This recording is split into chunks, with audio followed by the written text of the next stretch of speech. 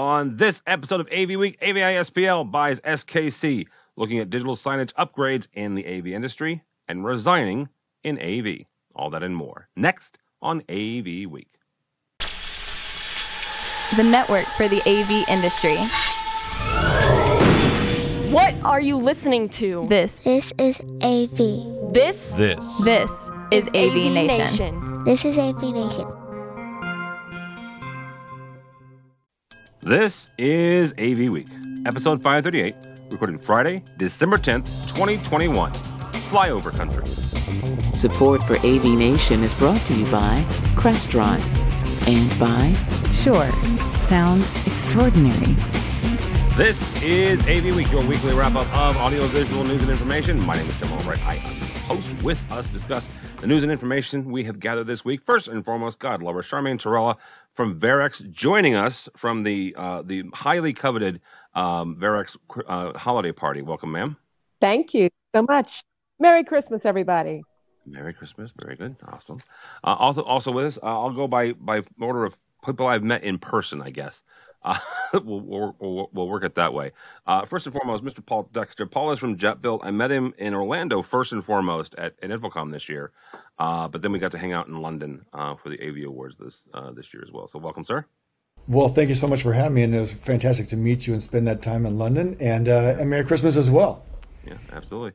Max Johnson comes to us from our buddies over NSCA. I'm trusting my good friend Tom LeBlanc, who said, "Yeah, I gotta have Max on." So if Max is horrible, send the emails to Tom LeBlanc at NSCA. So welcome, sir. Thank you very much, Tim, and hopefully we can change not meeting in person, or maybe we can meet in person in February. Dude, you're in Cedar Rapids, like for those of you outside of the country, outside of the U.S., that's a bit like going to left of Siberia, right? Yeah. If you've seen the movie Cedar Rapids, it's very similar to that. So yeah, well, if you've seen Field of Dreams, you've seen Cedar Rapids, right? There you go. That actually is better. I'm it's joking. Not all that bad in my opinion. I've driven through there a number of times, and it's a fantastic place. Salt of the earth. Well, thanks, there Paul. We go. That's very nice. Iowa nice. Well, coming to you from Newport Beach, of course, where it's not salt of the earth, but it's fantastic, of course. So we've all got the things we've all got some advantages and disadvantages.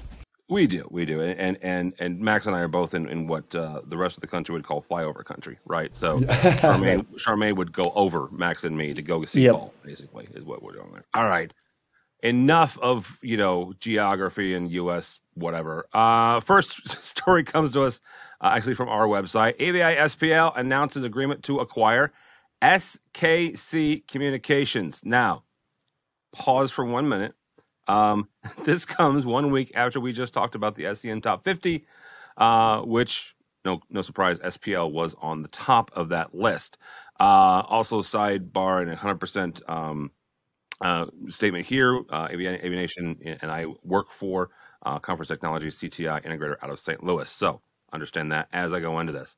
But AVI-SPL CEO says, quote unquote, SKC has built deep relationships across its loyal customer base, offering best of breed UCC enterprise enablement. We're thrilled to partner with such an incredibly talented team and welcome them to AVI-SPL. Charmaine, I'm going to start with you on this. Not that SPL didn't have a presence in Kansas City, right? So that was the first interesting part. You look at them at an acquisition like this, typically, especially the size of SPL, you go, okay, what were they missing, right? What didn't they have that, an acquisition like this adds to their portfolio? So I'll ask you, what didn't they have that this makes sense? What they did have is a deeper penetration in what you call flyover country, right? So they had a presence in the Midwest, absolutely. But SKC Communications has a deep presence within the Midwest, not to mention their processes for project delivery is just really strong. They have a lot of great field engineers and techs, and they have a good process. So with that said, it was an amazing acquisition, one that took me by surprise, by the way. I was like, what? Wait a minute. Wow. Okay. This is great. Now they're going to have that deeper presence in the Midwest where there's a lot of new AV projects in different markets and new markets developing in the Midwest. I went to Total Tech Summit that was sponsored by Commercial Integrator a few weeks ago. And one thing that I came out of that summit with is there's a lot of cannabis businesses that are doing AV like no tomorrow. So that's definitely in flyover country, in SKC territory. They are a part of that. AVI-SPL, that's a good capture. They can now really get into that. And they're going to deepen their customer base and their reach within the Midwest. All right, Paul, same kind of question here. Paul has an interesting career in general and a trajectory to where he's at now in a software. In a previous life before the software, he also used to be an integrator. So take it either from your manufacturer software side or your days as an integrator. What do mergers or acquisitions rather like this mean to you where you sit? Yeah, it's funny. Well, frankly, it's funny because we've been talking to SKC for the last 6 months really strong. Well, no, for the last year really strong, and then about 4 months ago they suddenly got very, very quiet, and now we know why, of course. So there's a little bit of sadness on our side because we're very we love that relationship that was blossoming. But it's funny, the question you asked Charmaine earlier was what did they have that they didn't, what did they have that they can get through this acquisition? The cynical guy in me says, well, what they didn't have was more separation between number 2 and 3 and so on SCN Top 50, and because this has been a crazy, crazy year, and I work with a lot of the top 50, and so many of them, as always have, continue to get gobbled up, and continue to that leading pack continues to feel like they need to acquire to keep that hold, and that's completely valid. Nothing wrong with that, But you're also dealing in a climate where you've got Googles and Amazons really being beat up for being so big, and now you've got customers that used to have more bidding contractors having less bidding contractors. They got to go further down the list to get those bidding contractors. So that's the cynical side of me. The capitalist in me says this is actually fantastic. And echoing on the flyover countries, that base is absolutely reinforced. So I do agree with that. And, there'll be some people probably left without work, but then they'll find other work, and that's how things go. It's progress. But yeah, I tend to have this crazy cynical bent for being a true capitalist and an entrepreneur, right? Wouldn't I want to buy up everybody? Of course I would. So forget what I say about that. That's just me. But it's how I think. Yeah, absolutely. Really quickly, Paul, and I love Cory Doctorow. Don't misunderstand what I'm going to say. He has a new book out on the monopolies of the 1980s, actually out or coming out. A guy that I follow on Twitter just mentioned it the other day. So talking about that very thing, right? The bigger ones getting bigger, and some of the political wranglings that happened in the U.S. and made that possible. And I'm an old media guy, and I have my own 2 cents about, the fact that we basically work for Disney now. Max, question here off of what Paul said. I actually brought this up last week when we were talking with Mark Pescatore from SCN about the spread there between number 1 and number 50, right? You got $1.5 billion down to 10 million, right? You do have the bigger folks getting bigger.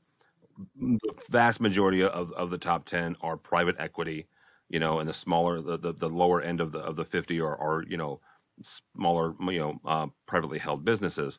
What does a acquisition like that do to the landscape of really the business of AV? Yeah, so when you look from an NSCA approach, one of the big things that we talked about before pre-COVID was industry consolidation and how important it is for us as a growing industry as we're getting into the IT space. So to me, this is it's an important thing. It's very, very very healthy. Hopefully, we're getting back to a healthy environment. And are things getting back to normal? That's the big question after the pandemic. And I think so. This is really exciting for us at NSCA. And the real question that I like to pose is, who's next? Okay. Since before we go, because you started this, Max, I'll give any of the 3 of you a swing at this. Who's next? I plead the 5th. And not I'd like to say, I'm not asking who SPL is going to buy. I'm just going to say who's next. Maybe something in the East, I think. Probably a small or mid company in the East, for the fact that a lot of companies on the other side, the left of flyover country, are trying to make their way to the East market more and more. So I'm thinking that could happen. I know a lot of talks have been happening from west to east because they want to expand their business east. So might kick up. I suspect someone in the east. All right, we'll leave that one there. Actually, speaking of SDN, our friends over at SDN, which we got to hang out with this week for the AV Nation, AV Network Nation virtual event on Thursday. You can still register for that. You can still watch some really smart people and me ask dumb questions to smart people. But they have a story here about Extron. ShareLink Pro has an upgrade. Extron is a sponsor of AV Nation. This upgrade gives the ShareLink Pro the ability to double as a digital signage player, which is interesting to me for a number of reasons. First of all, they are one of 6-7 companies off the top of my head and a little bit of research that have done this over the last, let's say the last 2 years, where they have taken an appliance that already exists in a closet, in a rack somewhere, and they said, okay, here's a software upgrade, here's a firmware upgrade, here's a software upgrade. Now it does this. And primarily, those upgrades have been turning those into digital signage. Teams is going down this road. Zoom is going down this road. A number of other hardware manufacturers. Charmaine, I'm going to start with you on this. Is the digital signage market that robust? Is it that ripe for domination, where all these traditional AV manufacturers, right, are saying, hey, here's an opportunity for us to do a value add, I guess, to the space and go, hey, we can play digital signage too? Yes. Okay. I'm kidding. So yes, it is. It is that right. What's happened since the pandemic is, and even a little before the pandemic, a lot of clients were entertaining more digital signage to, bolster up engagement within the corporate office, right, within their spaces, to get out messages, to get out information. But now with the pandemic, that has accelerated like 3, 5, 10-fold. So right now, a lot of clients are, doing this because the consultants, as I keep telling everyone, they never stopped working during the pandemic. They're the only ones that never stopped working. And they have been recalibrating a lot of their designs to factor this value add in. So it's a big thing that the consultants have been working through over the pandemic, factoring this digital signage component and redesigning some of the things and factoring it in now. And the manufacturers who speak to them a lot are starting to find, the consultants are, giving these asks and like, okay, what can I do? So a lot of manufacturers, absolutely. It's something that the corporate environment, for better engagement, for people who are in the offices are now more spaced out, right? To make sure you could take most appliances and create digital signage where they could push that anywhere in the environment. Paul, and we mentioned the fact that JetBuild is software. What does that process look like? When Charmaine was talking about how integrators they're giving feedback to the manufacturers, how the clients, the end users, are giving feedback to the manufacturers. What does that process look like to you, a software manufacturer, right, who's needing to kind of push things through and go, okay, that makes sense to me. Now this is that process. This is when you can expect this next iteration or this next feature set. Yeah, well, it's interesting because in some respects, it's kind of like the community, like the tail wagging the dog in one respect, right? When you have the end users crying out for things, and then it works its way up into a feature set. But that's also always been done. The companies respond to the demand, and we try to do that just the best we possibly can to answer to what the end users are asking for. I think this is a fantastic example of that, and one that I think is done through licensing rather than a new box is what's the most fascinating thing to me. As I understand the release, and of course you can license these other features as well through that technology. But the idea that as an integrator, and although we did more live performance systems, fine arts and house of worship, we had a good number of corporate clients in doing conference systems, and we would be literally adding box on top of box with matrix switchers and servers in order to bring signage into a conference room, right? And then routing that through some kind of a QSys or Extron processor to do the switching so that when the room's free, now you can go back to signage. So I think the functionality is fantastic, and but the fact that they're bringing it in the same box you've already got behind the TV or you already got in the room, which is hard for a manufacturer, right? Because they want to sell boxes and they got to sell more boxes, and they just cost themselves whatever the $2,000-$3,000 box. But licensing, clearly, everybody from QSys and so forth, selling licenses like what I love doing. There's power there, and then you get more fans. Okay, so let me push back slightly on this, and Max, I'm going to give you a second, but something you said there, Paul. Could it not be that I say this because as I said this yesterday, I think on the AV Network Nation, where this is a feature set that they're adding to an existing box simply because they can. So instead of selling more boxes, they're selling more hardware eventually, right?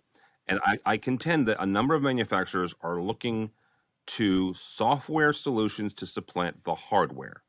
And what I mean by that is you're in Newport Beach, right? You can probably look out your window and see the miles upon miles of cargo ships that are just waiting to get into Long Island, right?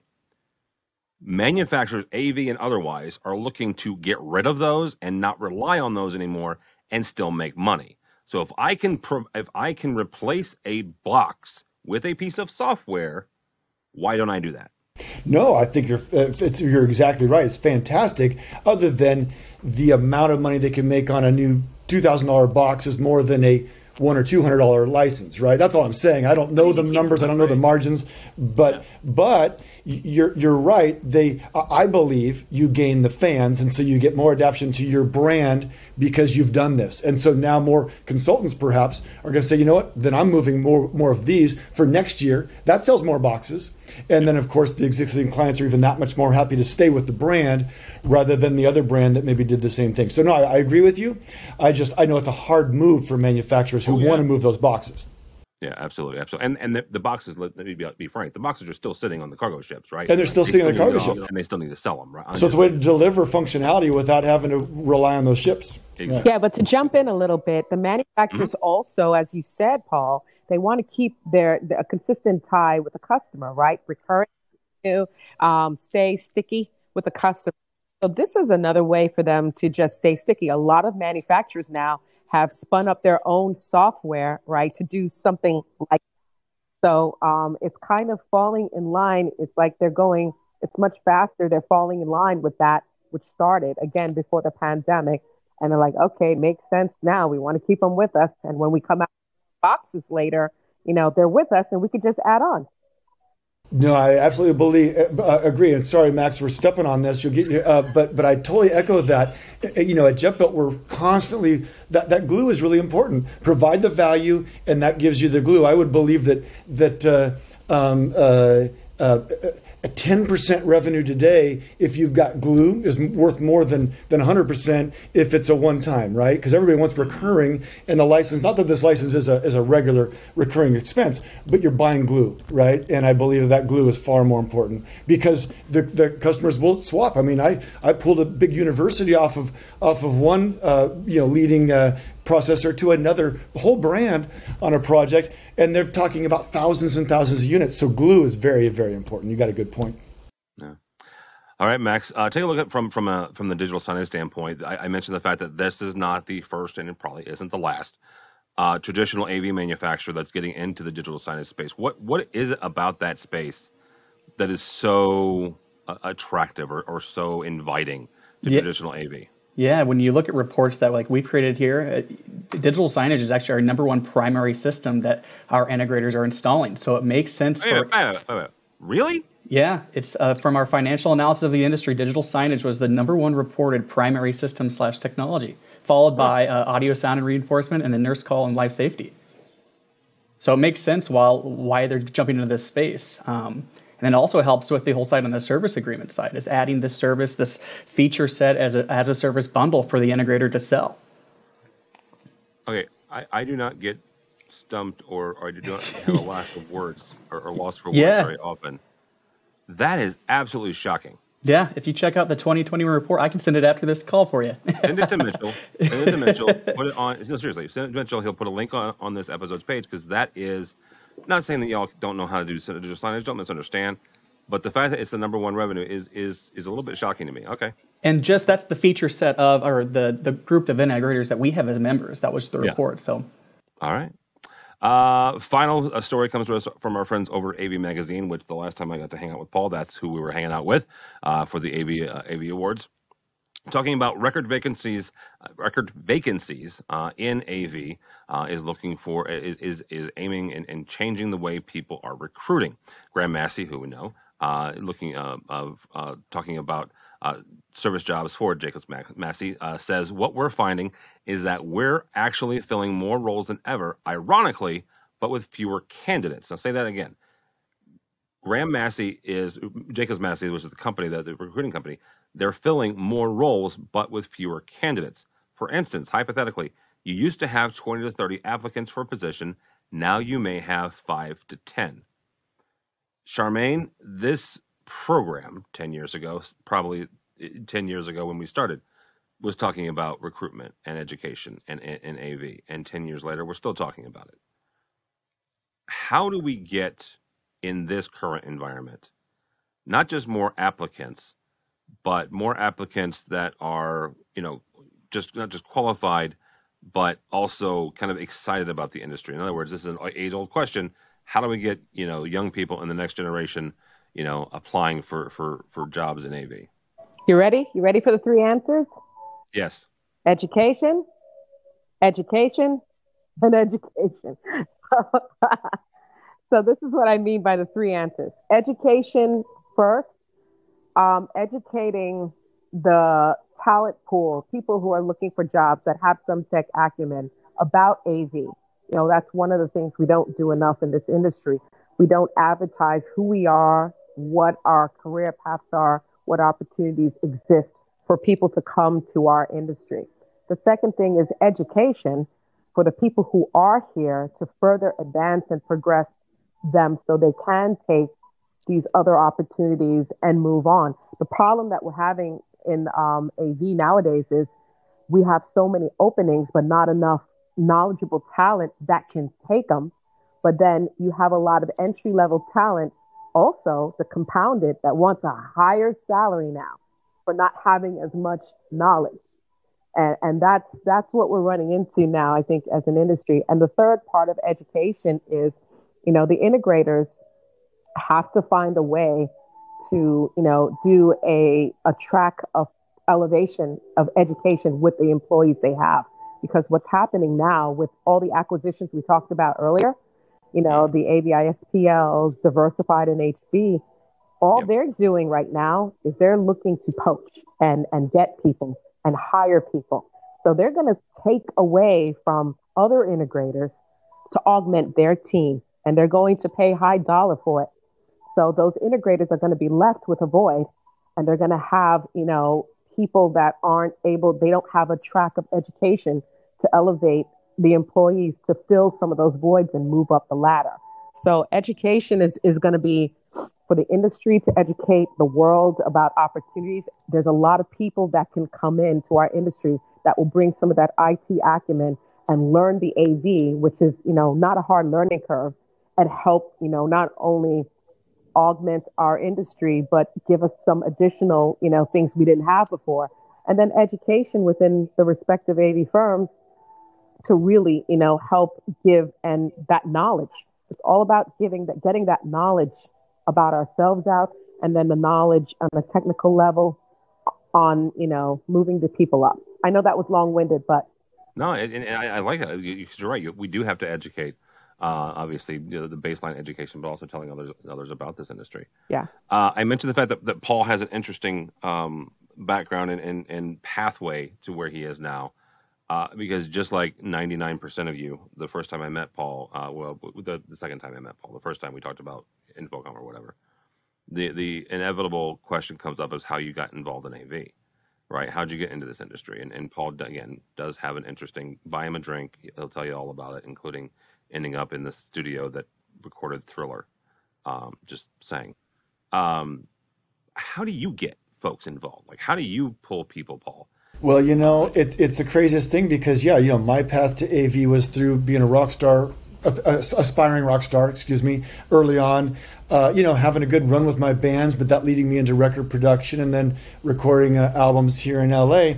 And then, then when I get into family life and kids, then the all-night studio is not, a good path. And I wound up getting asked by a few churches and restaurants to look at their AV systems. And next thing I knew, I was kind of an AV integrator. But then I find out, I'm not the only person been their path. Because as I talk to integrators every single day through my company, it seems like 90% of them was a guitar player or this or that, or they were hanging lights in a theater growing up or this or that, right? So we've got this industry that so many people don't know about, right? Because I remember raising money for Jet Build and investors are going AV. So you're talking about like the guy that hung the TV on in my living room. I'm going, well, yeah, it can be that guy, but it can also be the people hanging, the Staples Center systems, right? So, but they're like, oh yeah, I never thought of that being an industry, right? And I think so many new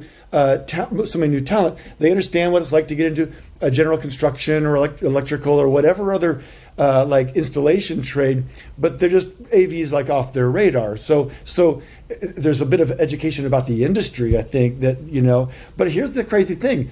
The opposite side of that coin is the fact that the AV industry is filled with so many passionate people. They grew up hanging these light fixtures in their theater and they just love it and they do it today. Or they grew up playing guitar, hearing a great sound system, they want to do that today. Or they grew up doing whatever, screwing on with computers and they love making these conference systems work. So I think while we've got this weird little bubble that people may not be aware of as much on the wide scale, those that are in it are hugely passionate about it, more than most, right? More than most people get into being a doctor or a lawyer, right? That's not something they're as passionate about. That's just a path they chose for whatever other reason.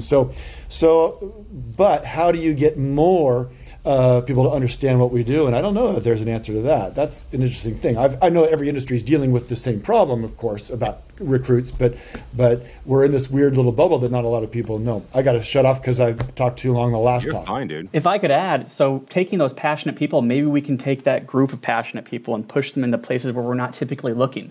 Let's jump to the high school level. Let's get it in front of the juniors and seniors and start talking about maybe apprenticeship programs. When you look at a school in Iowa like I went to, the only two type of associations or organizations that came to me as a senior was a 4-year university or a military. So I didn't see any integrators. I didn't see any low voltage guys coming to me and asking me for jobs. I think that would be a great spot for us to look is at the high school level, and then getting even more granular, looking at the college level, looking at the engineering schools, the Cornell universities. Shout out to Andy Bernard from The Office, Georgia Tech, Iowa State. Those are different schools that we should also look at from an engineering standpoint. Yeah, fantastic point about the high schools, because you've got hundreds of thousands of kids right now hanging lights, setting up mics, programming this and that, and they're loving it. But how many of them actually think this is what I could do for my life? Maybe 10% of them think that there's actually work out there, short of like working in a theater doing the production work. But in terms of installing those systems and designing those systems, probably almost none of them would think that, right? My kids love the theater and they don't think that, even though their dad did AV for so many years. They just, they're thinking of what most kids think of. They want to be the person on the stage, or they want to maybe run those shows. But getting into the AV side, maybe they think of it as like that becomes your backup plan later, when that kind of is how a lot of us got into it. But going to those, what a fantastic idea. Look at some of these massive companies you're talking about. If they send teams of people to high schools to start talking, this could be your path, right? Now, not to take away from, many of them should still go through college first, obviously, especially if you want to get into the office side of AV. But to be an installer to start, or whatever, concept is, what a great idea. And also another thing is not just colleges and high schools, but other tech-like industries like telecom, for example.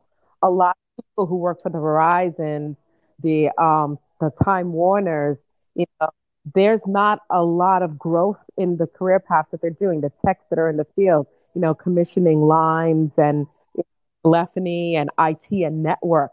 And once you get a taste of, that's how I came into the industry. I came in from that side. And once I said, oh, wow, this is interesting. They don't want to keep, they don't want to keep doing the same old thing over and over again. AV, not only are we passionate, we're creative as hell. So, oh, absolutely. Yeah, my best two installers that I ever had at my AV company, one came from IT, the other came from general construction, both of which were like, they were doing those jobs and they were really skilled at that, but there was zero creativity there. And they always, and I met them both on jobs, and they're like seeing us do cool things, and we like shut the building down, there's lights and there's crazy stuff. They're going, you guys get to do the fun stuff. I'm like, you know what? We need people, come to us, right? So that's a great point, Charmaine, that's an awesome place to grab them from. Yeah, they like that especially the millennials. They want to do creative stuff. All right, that is going to do it for us. Thank you all so much. Charmaine Torella from Varex. How do people connect with you or Varex if they're so inclined? If you want to connect with me, check me out on LinkedIn, Charmaine Torella, last name Torruella. You can also find me on Twitter as well. And my Gmail, which is charm, CHARM, my last name @gmail.com. And happy holidays from the Varex holiday party. Happy holidays. Very cool. This may be the very first time that we had somebody from a holiday party. Mr. Dexter, thank you, sir. Appreciate it. How do people connect with you or JetBuilt? Well, thanks so much for having me. And I'm pretty easy to find. LinkedIn, Paul Dexter. I believe that's my little handle. Although if not, you'll see me there listed by JetBuilt, JETBUILT. And of course, jetbuilt.com.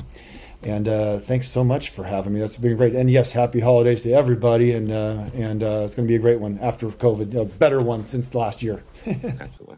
All right. Mr. Johnson, thank you, sir. Tell Tom that he's not fired. So you did fantastic. But how do people connect with you or NSCA? Yep, catch me on LinkedIn. I'm also on Twitter. I'm not very active on Twitter. I'm not quite the AV tweep level. Neither is LeBlanc either. So you guys we got to work on that here at NSCA. You both do, yes. But catch me at nsca.org as well. M Johnson is Max Johnson at nsca.org. All right, very good. For Tim Albright, don't follow me on the Twitters because at this point I am just bemoaning the fact that I'm a Bears fan. But go by the website if you would, please, avnation.tv. That's avnation.tv. You'll find this program and a host of others. Last week we talked about it. It is going full storm ahead. The AV Nation annual the AV Nation Readers Choice Awards, 2-step process. The first step is the nomination. This is when you go out and you say, this is this person and I want to do this, and I think this is fantastic. Go on there, nominate whoever you want. Come the 1st of January, we will tabulate all of them, put them together, and it'll be a 3-round bracket type system where number 8 will go against number 1 and bada bada boom. And by the time ISE rolls around, we will crown our winners for that.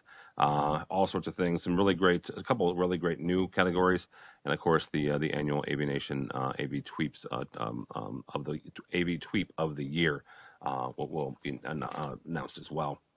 Also, check out a couple specials we have coming down the pipeline. Our annual end of the years, taking a look at the biggest stories that we had in 2021, both for myself as well as our buddy Matt Scott over at AVWeek. So check all that out and more at avnation.tv. That's avnation.tv. Thanks so much for listening. Thank you so much for watching. That's all the time we have for AV Week.